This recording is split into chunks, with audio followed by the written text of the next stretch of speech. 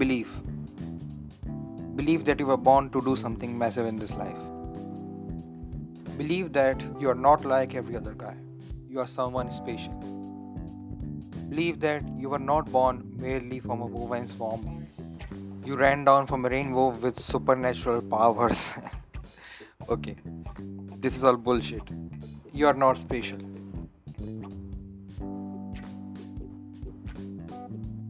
So, in the late 1960s, a research was done in the US. This research found that people who thought positively about themselves used to feel good about themselves. They had boosted self confidence, which positively affected their growth. So, based on this result, the US education system started to inflate people's grades so that they feel good about themselves.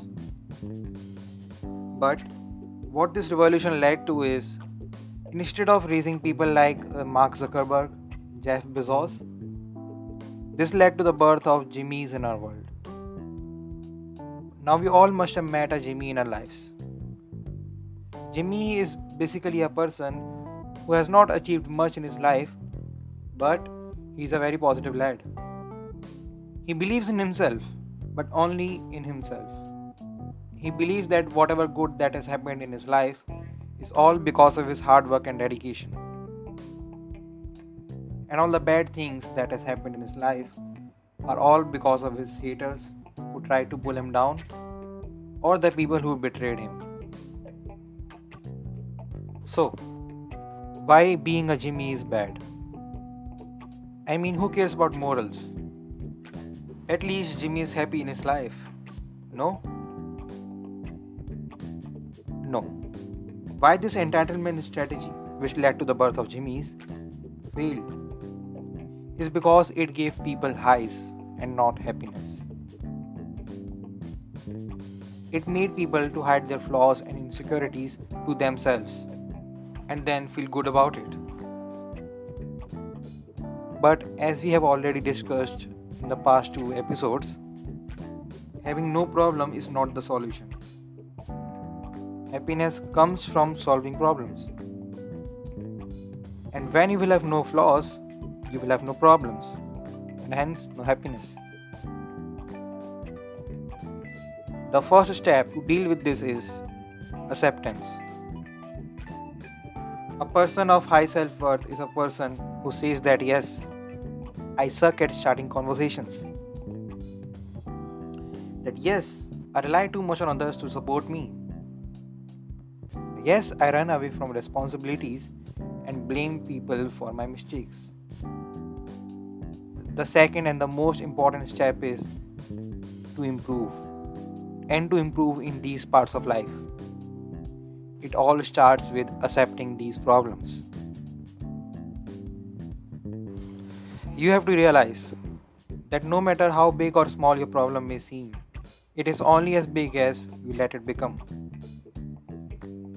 Like a kid in Africa who is suffering from hunger and poverty may feel better than a person who has just broken up with his girlfriend.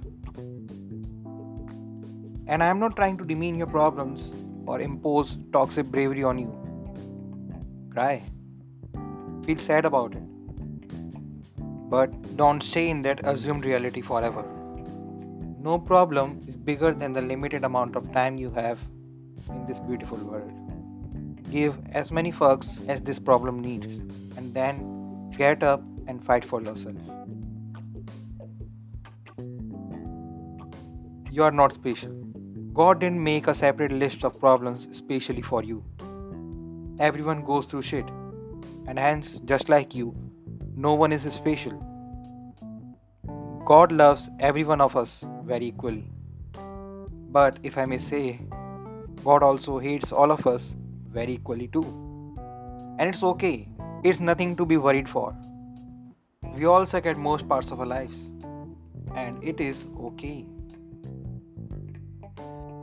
Actually, it's great. Look at any successful human being and even find that they suck at most parts of their lives. It's just one or two things that they're really great at, which makes them successful. The thing is, maybe from the inside, we all want to be the best in everything. And that is why we love to see the best in everything. And that's why these social media apps are made like this.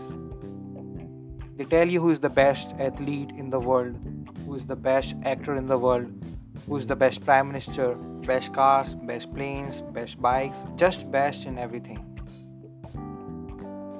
And this makes us feel insecure about ourselves, as if we are not good enough. But the thing is, you don't have to be the best in everything. You just need to be exceptionally great at one particular thing that you really love doing. That's it.